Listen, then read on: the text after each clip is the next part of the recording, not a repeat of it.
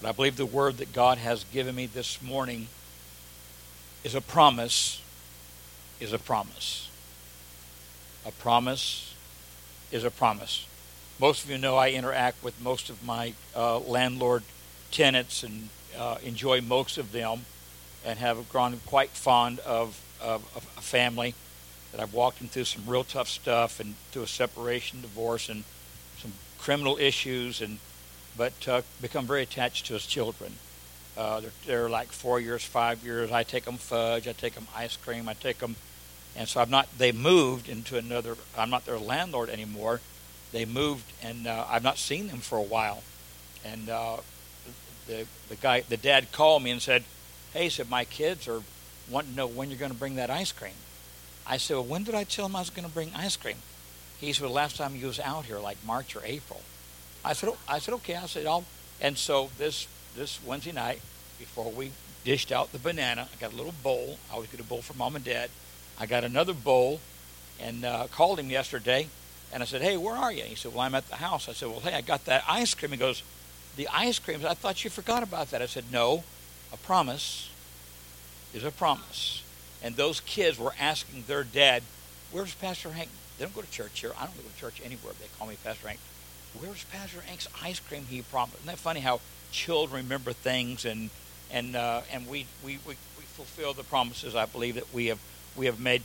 In Acts, the 2nd chapter, and in Joel, the 2nd chapter, there's a event here. There's a revival going on. Things have been kind of quiet. 400 years of silence. No major prophets. No major miracles, with the exception of the pool of Siloam. No move of God. And so we know that Jesus comes. He fulfills the prophecies. He dies. He resurrects. And we find that right after that window, there are thousands that turn their heart toward God, that turn their heart toward Christ. We know that Peter gets up under the anointing of the Holy Spirit. He preaches, he declares a thing, and it refers to the book of Joel. I want to go first of all to Acts, the 2nd chapter. And if you look there with me at the 16th verse, look at your neighbor and say, "A promise is a promise." And Pastor Hank has promised not to go past noon. Not to go past noon. Acts, the 2nd chapter, the 16th verse. "But this is that which was spoken by the prophet Joel. And it shall come to pass in the last days, saith God, I will pour out of my spirit upon all flesh, and your sons and daughters shall prophesy, and your young men shall see visions, and your old men shall dream dreams."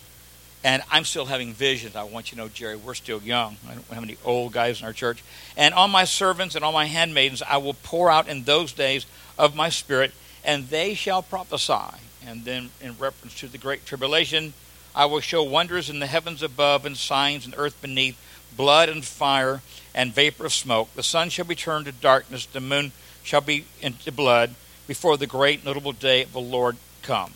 And it shall come to pass that whosoever shall call on the name of the Lord shall be saved." Here we find a great phenomenon, a move of God. There are 120, some say in the upper room. I disagree. I've been to the upper room. It's very distant. It's very much removed from the temple. All the guests were in the temple that week doing sacrifices. Several different nationalities were represented. And as they saw the tongues of fire and heard the men speaking in tongues, it was probably in the temple area that God poured out of his spirit. The church. Look at somebody and say, "It's okay. Go to church. Good things happen at church." I don't know if you have seen on Facebook or you have seen on several of our streets in the city, there are these little cards, and they say, "Why I don't go to church." How many have seen that? Why I don't go to church. On Facebook, and I want to say it's September 13th. I'm probably not accurate there. But this Facebook, this response for this card, "Why I don't go to church," is starting a church. And they want to know why, and they want you to go online and tell you why they don't go to church. Most people don't go to church because they don't have homemade banana ice cream on Wednesday night. Most people don't go to church because they don't have air conditioning and lovely facilities that God has provided us with, or a sound crew, or a praise and worship team. How many knows I'm teasing here a little bit? It's easy to get out of the, I don't like the word habit, I don't like the word ritual. The Bible says, especially as you see those days approaching, assembling yourselves together. It is so easy to get out of the system of going to the house of God. You got kids, you got vacation, you got toys, you got dirt bikes, and it seems like we work Monday through Saturday, many, and on Saturday do stuff that needs to be done. And then Sunday is just that day. I have a friend that is blind, and how she goes on Facebook, I don't know. She is a phenomenon, but she posted yesterday. Isn't it nice some days that you don't have to get out of bed? Isn't it nice some days you don't have to get out of bed? And there are many on Sunday morning, they just sleep in. They go to a Chattanooga brunch, they sleep in, they enjoy the morning.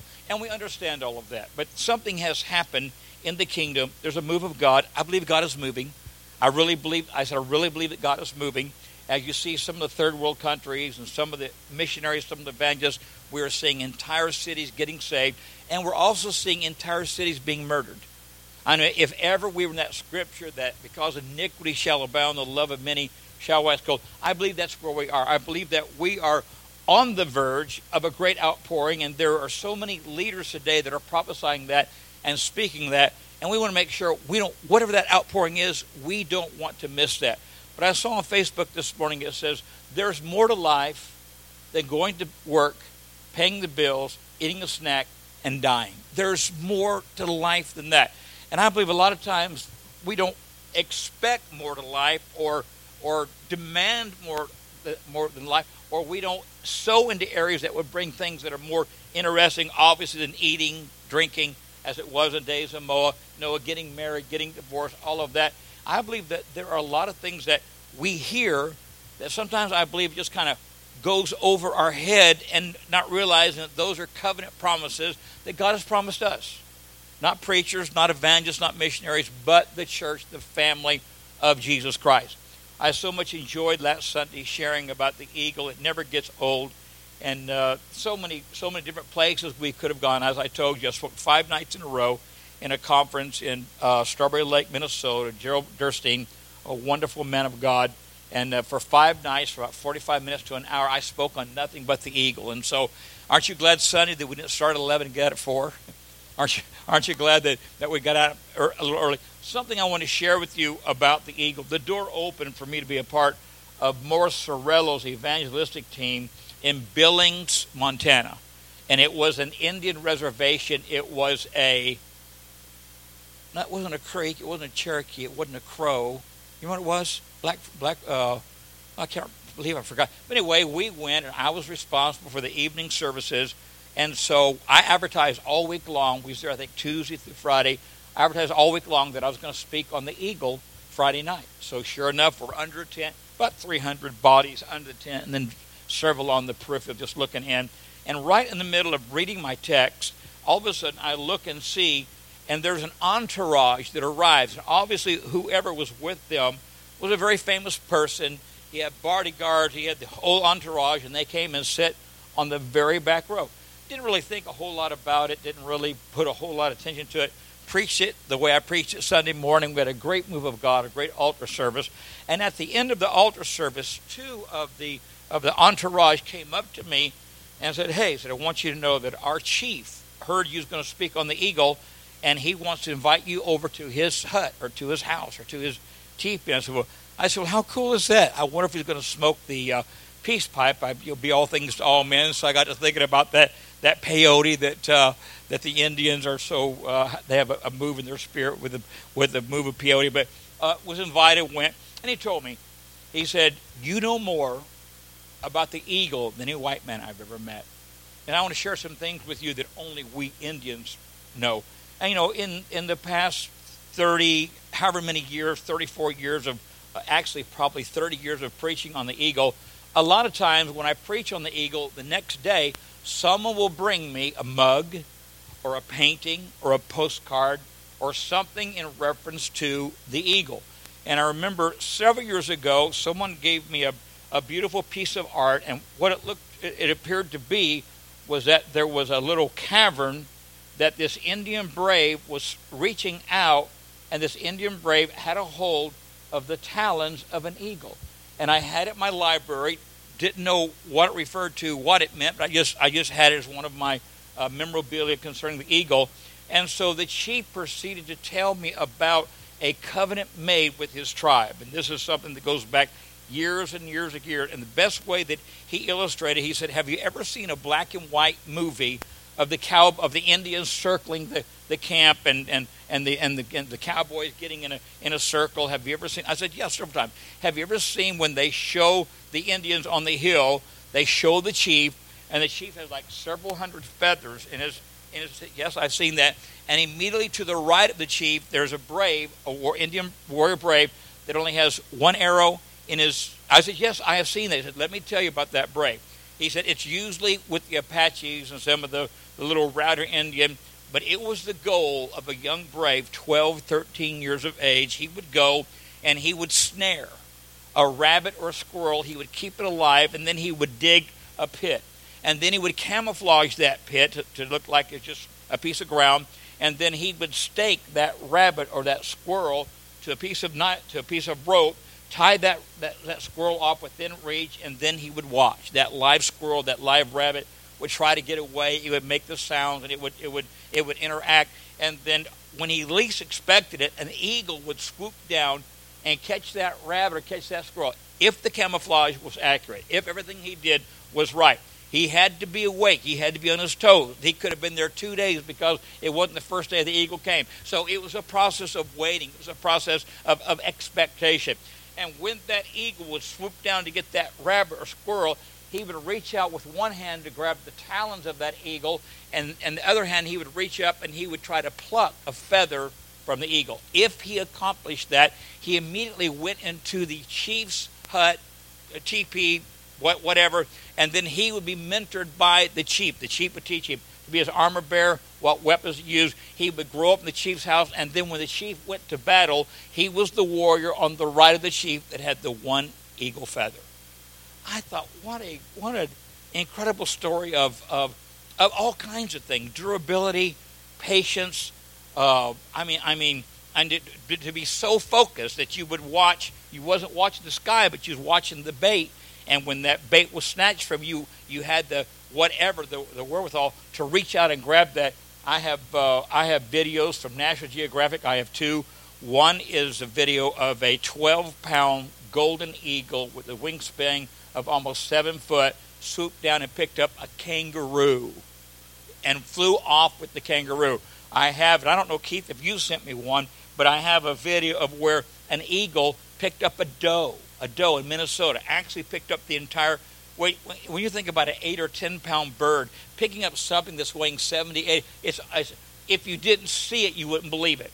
I got a Facebook a few weeks ago from an eagle that was in a lake, and he swooped down, and it looked like a big old salmon, and the eagle couldn't get the salmon up out of the water, so for over 100 yards, the eagle literally did what you would see at the Olympics, did the breaststroke, and breaststroke that fish all the way to the bank, and then he got it out. I was thinking, how incredible, how phenomenal. I think about that covenant that's made with that Indian brave, to be able to go into the chief's house, be mentored by the chief, be raised by the chief, and go to battle with the chief. And isn't that what we do every Sunday morning? We come to the house of God. We're being mentored by the King of Kings and Lord of Lords, that one day we're going to go and dwell in his house, and we're going to show him all the things that we captured for the glory and the kingdom of God. Does that excite anybody in the house this morning? I mean, we could really just kind of go home right now if we wanted to. But I want to, if you will, go with me as quick as you can to Joel.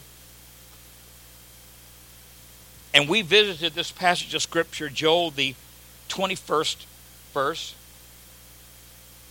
Fear not, O land, be glad and rejoice, for the Lord will do great things. This is prophecy in the last days. Be not afraid, ye beasts of the field, for the pastures of the wilderness do spring, for the tree beareth her fruit, the fig tree and the vine do yield their strength. Be glad, ye children of Zion. Look at someone and say, that's me. And rejoice in the Lord your God, for he hath given you the former rain moderately, and he will cause to come down for you the former rain and the latter rain in the first month. And we've also heard it prophesied the latter rain would be greater than the former rain. But here we see something happening in a month. There's a beginning of something, and there's a conclusion of something that takes place. And the floor shall be full of wheat, and the vat shall overflow with wine and oil. And I will restore to you the years. Look at that and say the years. The locust has eaten, the cankerworm, the caterpillar, the palmer worm, my great army which I sent among you, and ye shall eat in plenty. when you talk about the 4 insects that God said he would restore us from, we looked several weeks ago that one of the insects was an insect that tried to eat the root. He was underground. He would try to eat the root of the plant. Another insect would try to eat the leaf or the covering of the plant. Then one insect would just eat the fruit. When the vine blossomed, he would eat the fruit. And then another insect would eat the seed. And we looked at the importance of our foundational truths that we believe in God. We look at the truths of the fact that we have a covering. We've submitted to a church. We've submitted to a covering, and we operate under that covering. We look at the fact that our fruit is what God wants us to enjoy and bless, and then God gives us seed to sow so that we can reap what we have sowed. All 4 areas of this particular walk of life have been taken from the Israelite, from the people of God. But God said, I'm going to restore it. I'm going to restore trust in ministry. I'm going to restore your covering. I'm going to restore your fruit. I'm going to restore your seed. And aren't you glad that he is the God of restoration? And he goes on to say,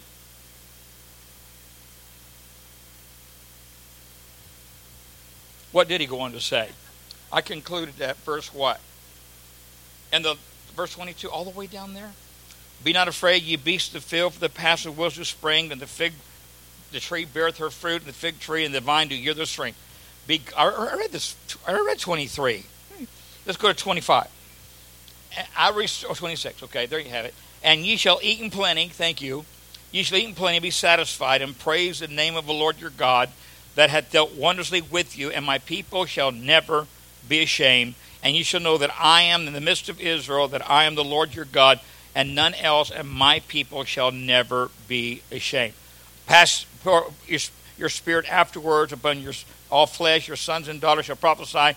Your old men shall dream dreams, and your young men shall see vision. Also upon the servants, upon the handmaids in those days will I pour out my spirit. I will show wonders in the heaven and the earth. So here's a kind of transition from being robbed and mutilated to a process of restoration, being redeemed, and being received the things that God has promised for us. And then a little bit about prophetic, what's going to take place in the last days, what's going to take place during the wrath of God, the great tribulation, the millennium. So all this is in Joel. And so when the outpouring takes place and 120 get filled with the Holy Spirit, the Bible says immediately he gives an altar call and 3,000 join the church. Then the next day there's a miracle of the man at the gate.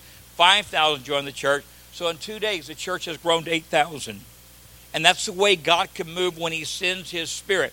So we don't need to get discouraged over people putting signs out that says why I don't go to church. I don't believe we need to get discouraged about the fact that all the churches aren't full. In just a moment, one miracle, one breakthrough, one anointing, one manifestation of God's glory, God's power can pack out any church, can bring visitors, can bring sinners, can bring the prodigal. And that's really who we're looking for, is the prodigal. We want those that have tasted the goodness of God but now are wandered away from the goodness of God. I spent 2 days yesterday before in a scenario where the family that were trying to help, they went and Robbie, they shot the meth into their arm and they missed the vein. They shot it right into their arm, and the arm area became swollen and red streaks. And so I insisted. I took him to the emergency room. They admitted him. They put him on IV. They sent him home with antibiotics. When I went over day before yesterday, not only had the arm doubled and the arm was red,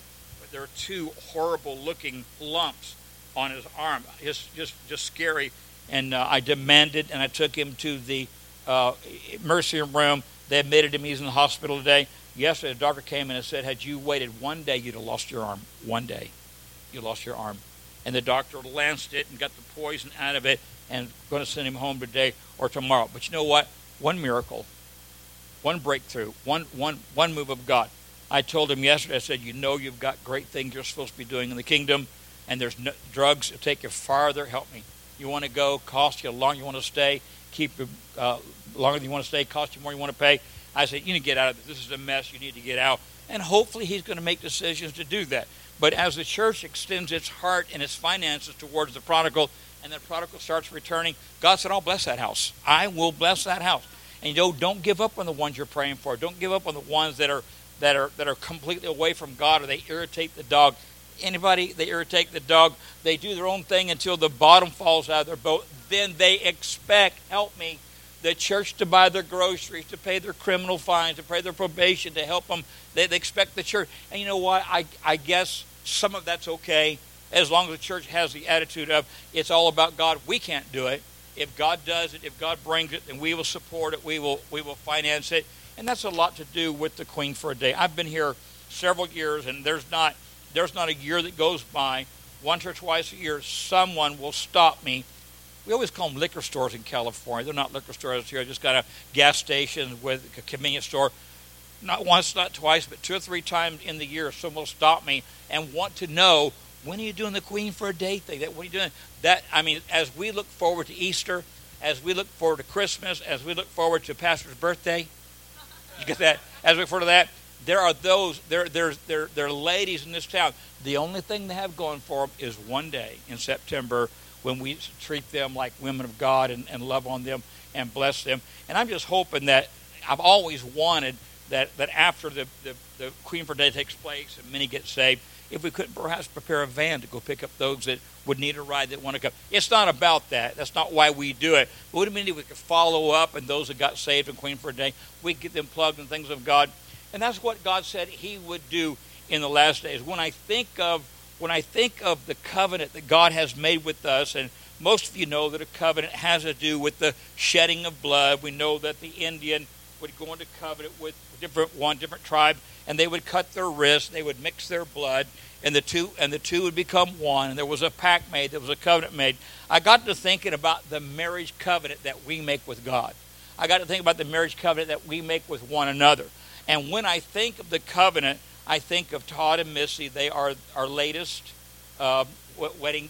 They're still smiling. They're still got his arm around us. It looks like everything's okay. And but a lot of things happen in covenant that we may not be aware of before we go into it. But all of a sudden we realize there's a lot of stuff going on here. I took on a lot of stuff when I got married. Hello. Something about the covenant is when you go into a covenant, you take on all of your spouse's weaknesses.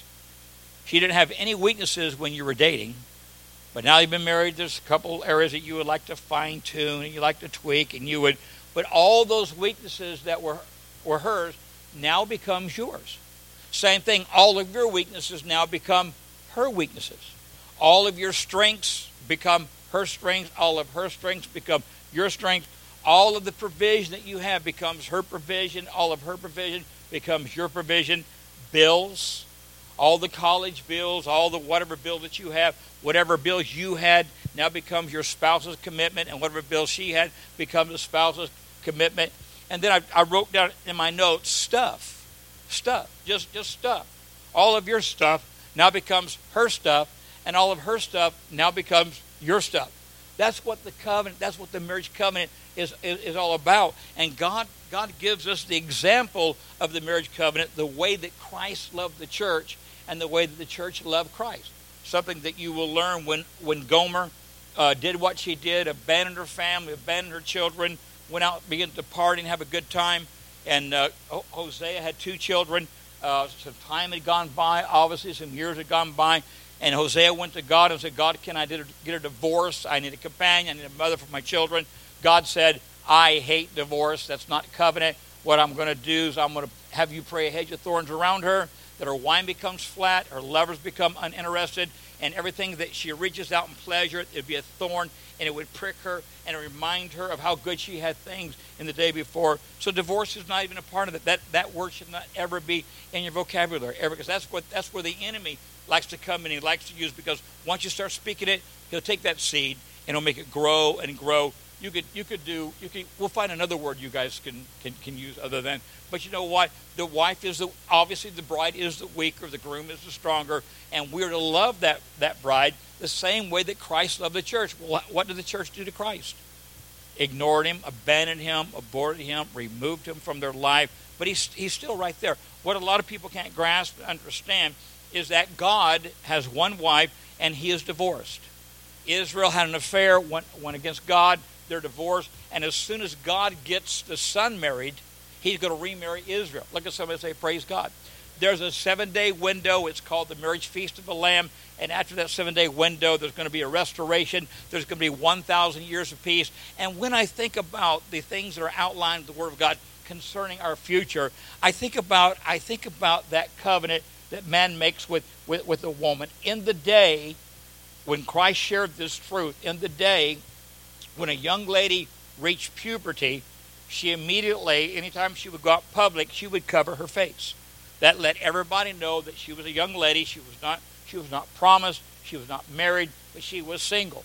And somehow, even with her face covered, guys in the village would flirt, and they would try to get her attention, and they would try to get her attracted to them. And if the young man ever accomplished what he wanted to do, and somehow the eyes are the wind into the soul, however he flirted with her, however he communicated with her, and decided that he wanted to marry her, here's what he did. He went to the girl's dad, and they sat down at a table, and they drew up a covenant. You got to remember, when a son was born, the dad sent the son to the field to work. He blessed the family.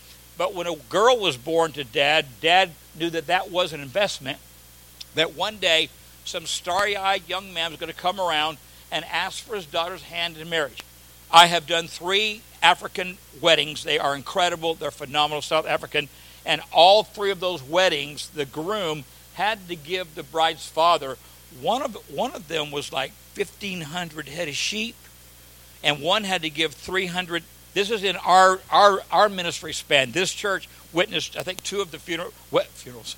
Whoops, 2 of the weddings were here. But that son had to commit to that dad. And a lot of times the reason that South Africans get married at 25 to 30 years of age, it takes 10 years for the young man to get a dowry that would satisfy the dad. They would sit down, they would draw up an agreement. He would tell the dad, I'll do this, I'll do this, I'll do this. It usually always involved a piece of land. The young man would always give the dad a piece of land. And then they would sign this covenant they made together. And then they would drink a glass of wine together, and that sealed the deal. Then the young man went to the area of his father's house, and there he began to prepare a place for not just his bride, but however many children he thought that he was going to have. And so he would begin to build, and he'd add bedrooms, he'd add everything. And when the father said it was done. See, the kid, knowing he's going to get a bride, he went and put a pup tent up and went and got his wife. But the dad realized there was more to marriage than that. So when the dad said it was okay, and what would happen, however far away she is, the virgin maiden, the bride, is waiting for her groom to show up. And it was the standard that day that when the house was complete, everything was in order, the groom would go to the bride's house in the middle of the night.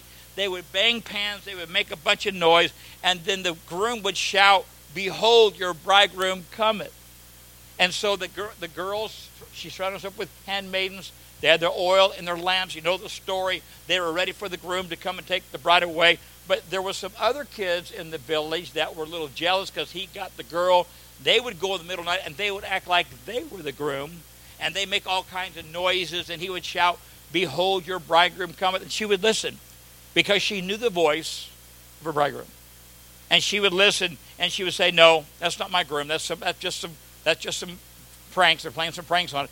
Everybody go back to bed and wait till the groom showed up. And when the dad said, "The place is ready, go get your bride," he surrounded himself with several young men. They went to the bride's house. In the middle of the night, they shouted out, "Behold, your bridegroom cometh." They made a bunch of noise, and she would listen. She said, "That's him. That's my groom."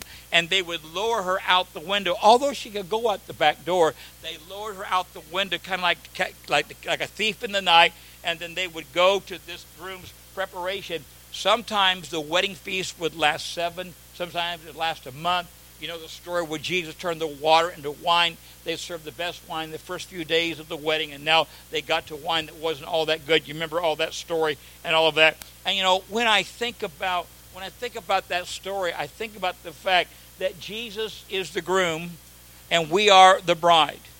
and we are engaged to Him, and He has given us a contract that declares it. He's given the Holy Spirit that seals it. There's a piece of land called heaven, and today Jesus is with the Father preparing a place. In my Father's house are many mansions. If it were not so, I would have told you, I'd go and prepare a place for you. And if I go to prepare a place for you, I will come again and receive you unto myself, that where I am, there you may be also. He's going to come like a thief in the night. He's going to shout the voice of the archangel, the trump of God, and He's going to send from heaven. He's going to shout, and we, the church, are going to recognize that voice, and we're going to rise up to meet the Lord in the air, to get married, to live in heaven for eternity, to spend time with God. Does that excite anybody in this house this morning? What a covenant! What a plan! What a thing that God has established, a thing that God has ordained, and we are right there in the middle of that. And again, I want my expectations upon my ministry, my expectations upon my life. You know, I want some things to happen before I go to be with the Lord. Can I relate? I want to make some significant change, some significant difference. And don't ever get discouraged for doing the right thing. Don't ever get discouraged that you may feel like you're the only one. A lot of people feel like that. The man of God felt like that. And God said, no, I've got 450 more that have not bowed. And so, no, we're not alone in this. There's something happening. There's a revival coming in things of God. But we need to be ready. We need to be ready for that revival. Father, thank you for our session together, our time together. Thank you for the covenant. Thank you for the blood that we shed. Thank you for all the promises and provisions that you have provided